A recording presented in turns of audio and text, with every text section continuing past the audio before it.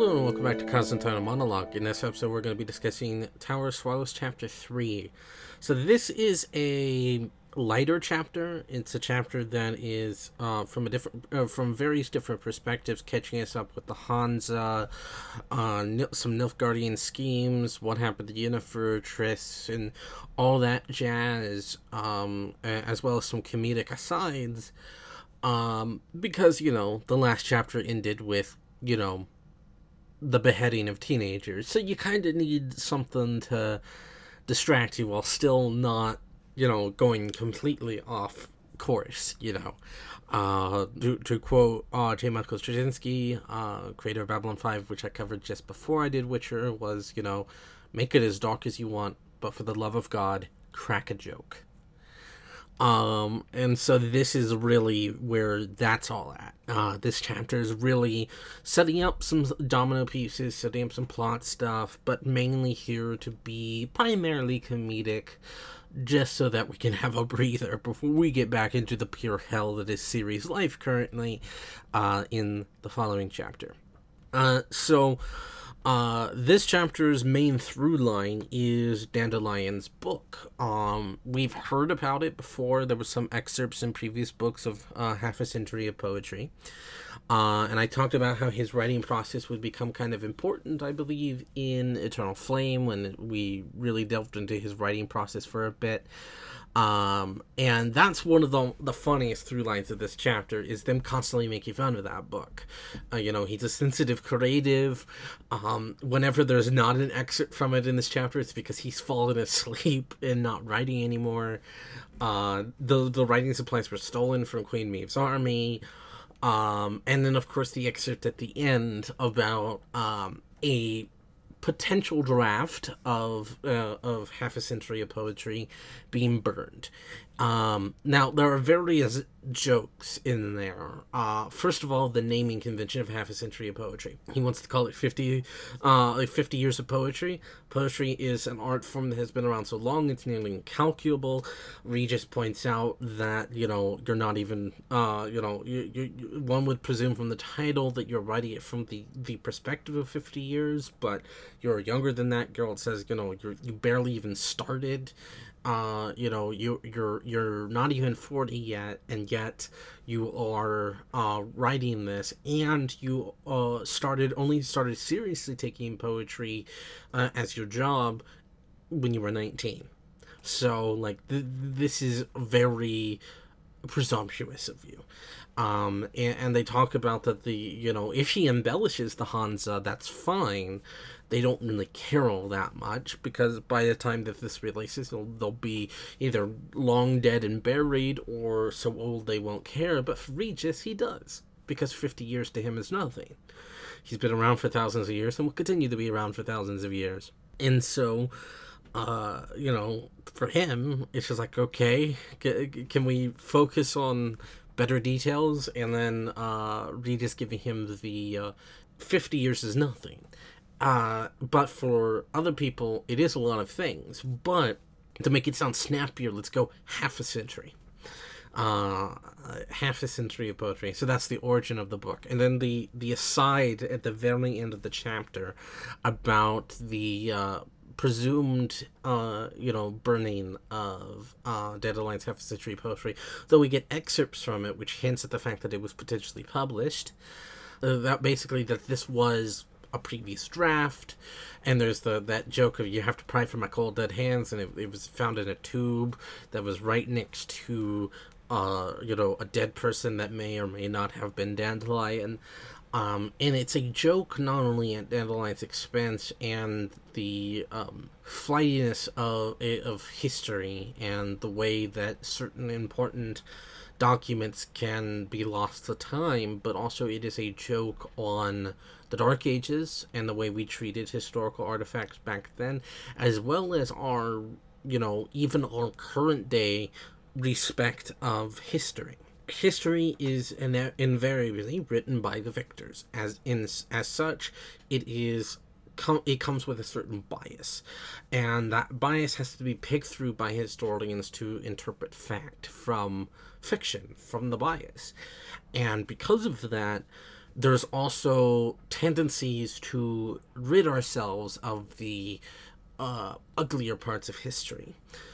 History should be impartial, should be a factual telling of events, but it all comes down to who's writing it, why they're writing it, etc. And because of that, a lot of the times our history focuses on big people, so kings, queens, generals, never the little people, quote unquote, never the ordinary person. And because of that, we, when we do discover these kind of things, we assume an importance that isn't necessarily there. And so if it's not of a particular standard, sometimes that's written out of the history because it's not important. Dandelion's, draft being found by these diggers, being stolen from the archaeologists by this digger, presumed to be a grand treasure of some historical importance, and turns out to just be a draft of a manuscript that they burn. That's how history has been treated. If it's not of importance back in the day, we wouldn't detail it, which is why a lot of our bits of our history is fragmented or unsure. The Dark Ages in particular were a time in which history was so controlled by the church, especially in the Western world, that it all took on a religious bias, and anything that they didn't deem as worthy, they got rid of. That's where canonicity comes from. That word literally is about, the Catholic Church chopping up the Bible and deciding what is true and what is not. All because of their then, appraisal of the book. The Library of Alexandria burning also led to a lot of history being lost. And so I have a friend who is an historian. And, matter of fact, he's the guy who got me into Witcher a long time ago. It's weird how things come back like that. And he talked about that when he was writing his dissertation when he was in university, that when it comes to a certain point in history, there's just no truth. You can't find it. So you have to read all these sources and pick out and hopefully disprove what is false, and pick out the commonalities and hope it's all true. So there are certain things just lost. Like, for instance, to take a very easy example, the Roman conquering of Britannia, which, led to the roots there, of the Anglo-Saxons and blah, blah, blah. The Romans despised the tribes that we associate with modern day Scotland, so they built a wall there, and they the Picts is the only word we have for them. There's some sort of tribe of Scottish people who supposedly fought naked with tattoos or body paint all over them, and all this stuff. We have the very basic understanding of their culture from things found, but even then, the sources detailing their name, the Picts, it's a Roman name. We don't know their actual name because this is what the Romans said about them, and that's the only source we have. And we know for a fact that many of the times that these sources were written to display them as savages, as unworthy, as useless. And so that comes with an inherent bias.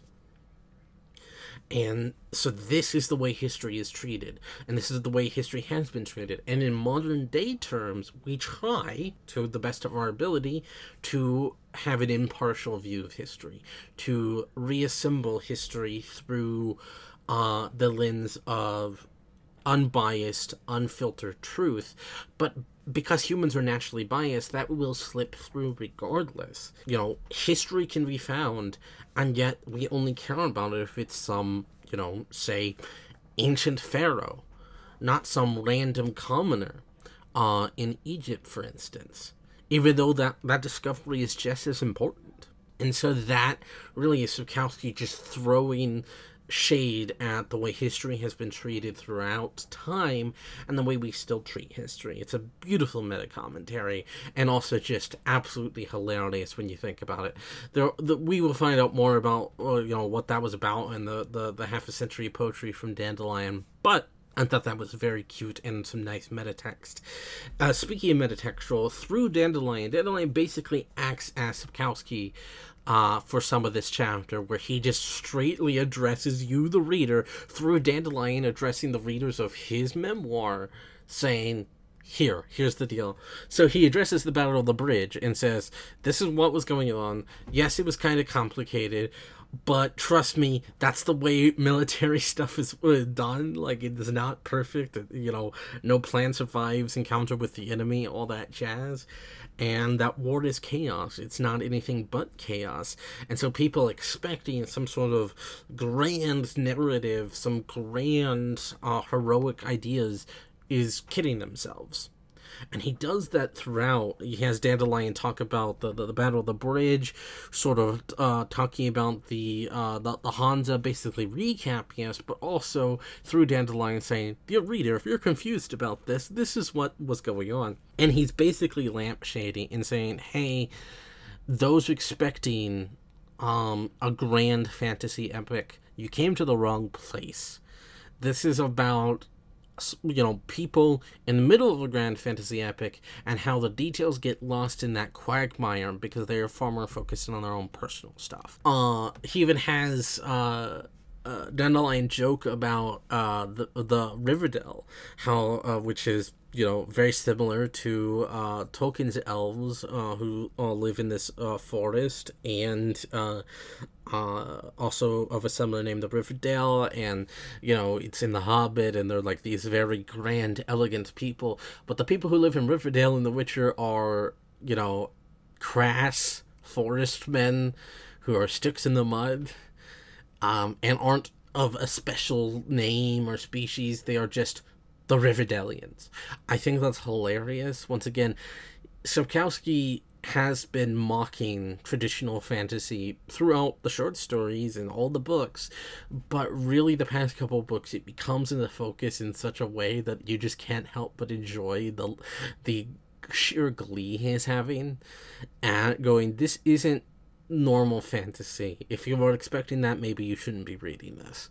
And I think that's cute. Yeah, and of course the entire situation with the Hansa, basically, Milva's getting over her miscarriage. She also has Dandelion basically, again, be him and go, dear reader, I can't fully convey the loss that she's experiencing, the pain she's feeling, because I, as a man, don't know what it's like to experience a miscarriage.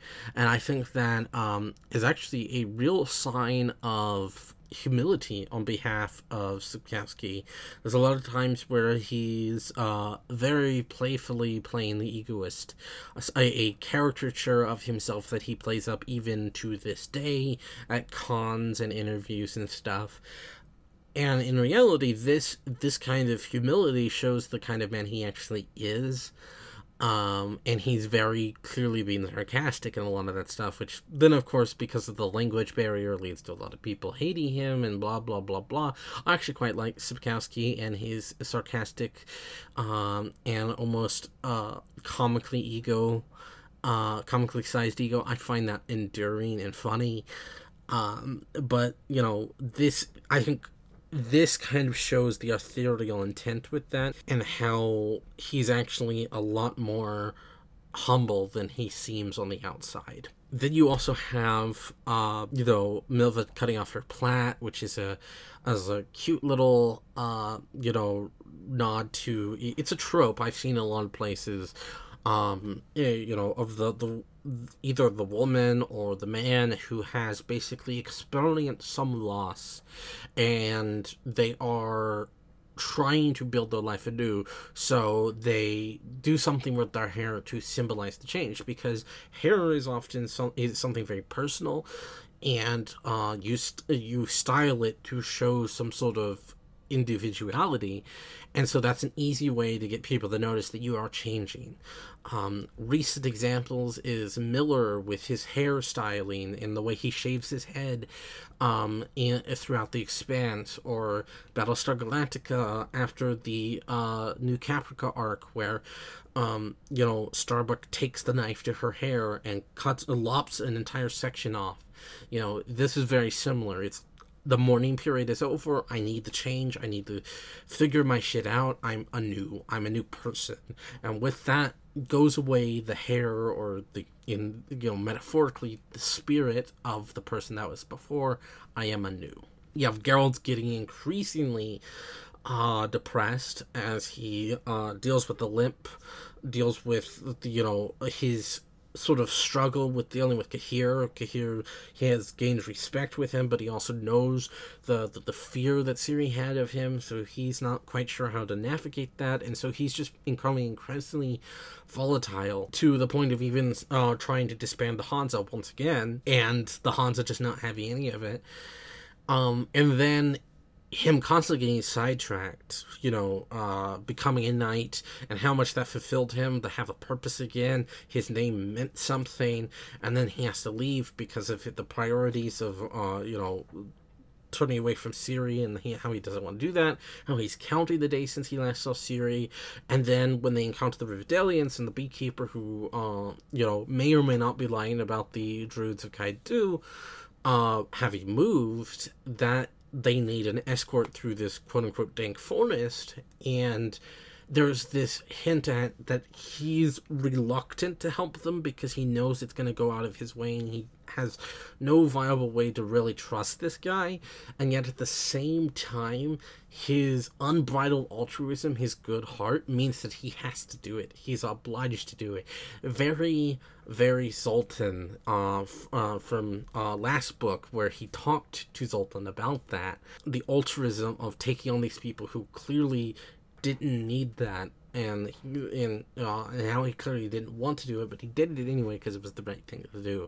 That has rubbed off on Geralt in some way. And there's just like a lot of little itty-bitty homages, like them crossing the bridge. I don't know if this was intentional, but them crossing the Yaruga is very good, the bad, and the ugly. It might be just like a cute little thing, but like it's very much, that's what it reads to me, but him being from Poland and not from America, who knows if that was, something in his mind, but I thought that was cute. Them stealing a mule, who later becomes, who's named Dracul, cute Dracula joke there, and making an ass of himself, that's the joke, and this chapter is far more comedic.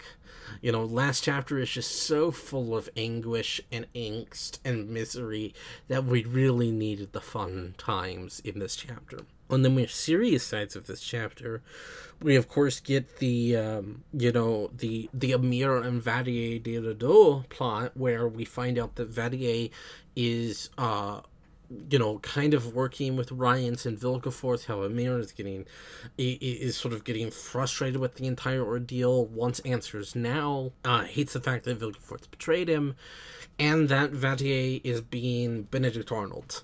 Benedict Arnold in the American Revolution was, someone working for the revolutionaries, got honeypotted, which is, having a woman from the other side who you don't know is from the other side sleeping with you and then slipping information to the other side, and it eventually became a full-on traitor.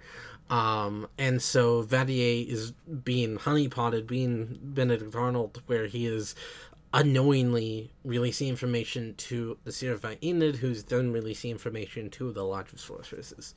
And so it is, everybody's kind of conspiring, because Vadier wants to take out Skellen for reasons we don't know yet, and Rience is working with Vadier and Vilgefortz and blah blah blah for reasons we don't quite know yet, and there's going to be some things there. Everything is just kind of a mess for Nilfgaard right now. They've had a loss.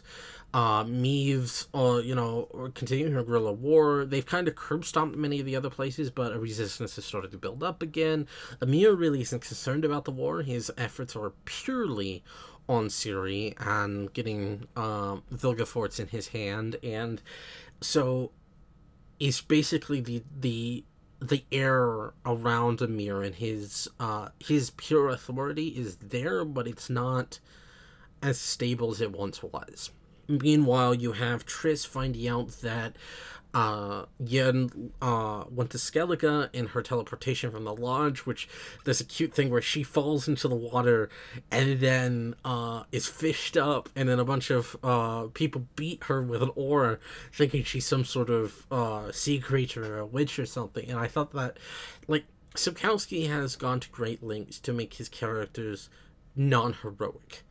And I think that is something very important in this series, is that no matter how fantasy can get, and no matter how many times he is making jokes at fantasy while using the fantasy tropes, he still will find ways to normalize everything. So, last book we had Yen being woken up from the decompression and then immediately soiling herself. We had a Ciri, who wakes up from pure misery and pain that we don't quite know how that happened yet. And, the first thing she asks really is for a restroom because, body has needs. And so here we have the grand epic teleportation from the lodge in last book. And you think, the storyteller goes, she went to Skellige. You would think she teleported in and took charge and blah, blah, blah. No, she teleported herself in the middle of the ocean, got fished up, got beaten by a bunch of people with oars, put in jail. When the Jarl returned, at first was very angry with her, then released her. Like, this isn't going the way a traditional hero's grand epic journey out of the enemy clutches would go. And so Sapkowski finds so many ways to humanize it. That the big fight with Vilgefortz. We are the same. We're so much alike. And then Vilgefortz just trounces him, and there was no chance that Geralt stood. That's another inversion, trying to make our heroic characters less heroic and make them human. Because the more grandiose you get, while that may look cool, it distances you from the people. It makes them grander when this is a story about people, ordinary people, in grand circumstances. I think that's important to remember when it comes to Witcher, is that it's not your standard fantasy. It's not trying to be. It uses the archetypes, the tropes, the ideas of grand fantasy, and then stomps all over them. A micro story within a macro story. And I think that's what makes Witcher so much fun to me, is that it's using what has been established in the genre, what is common of the genre, and doing its own thing with it.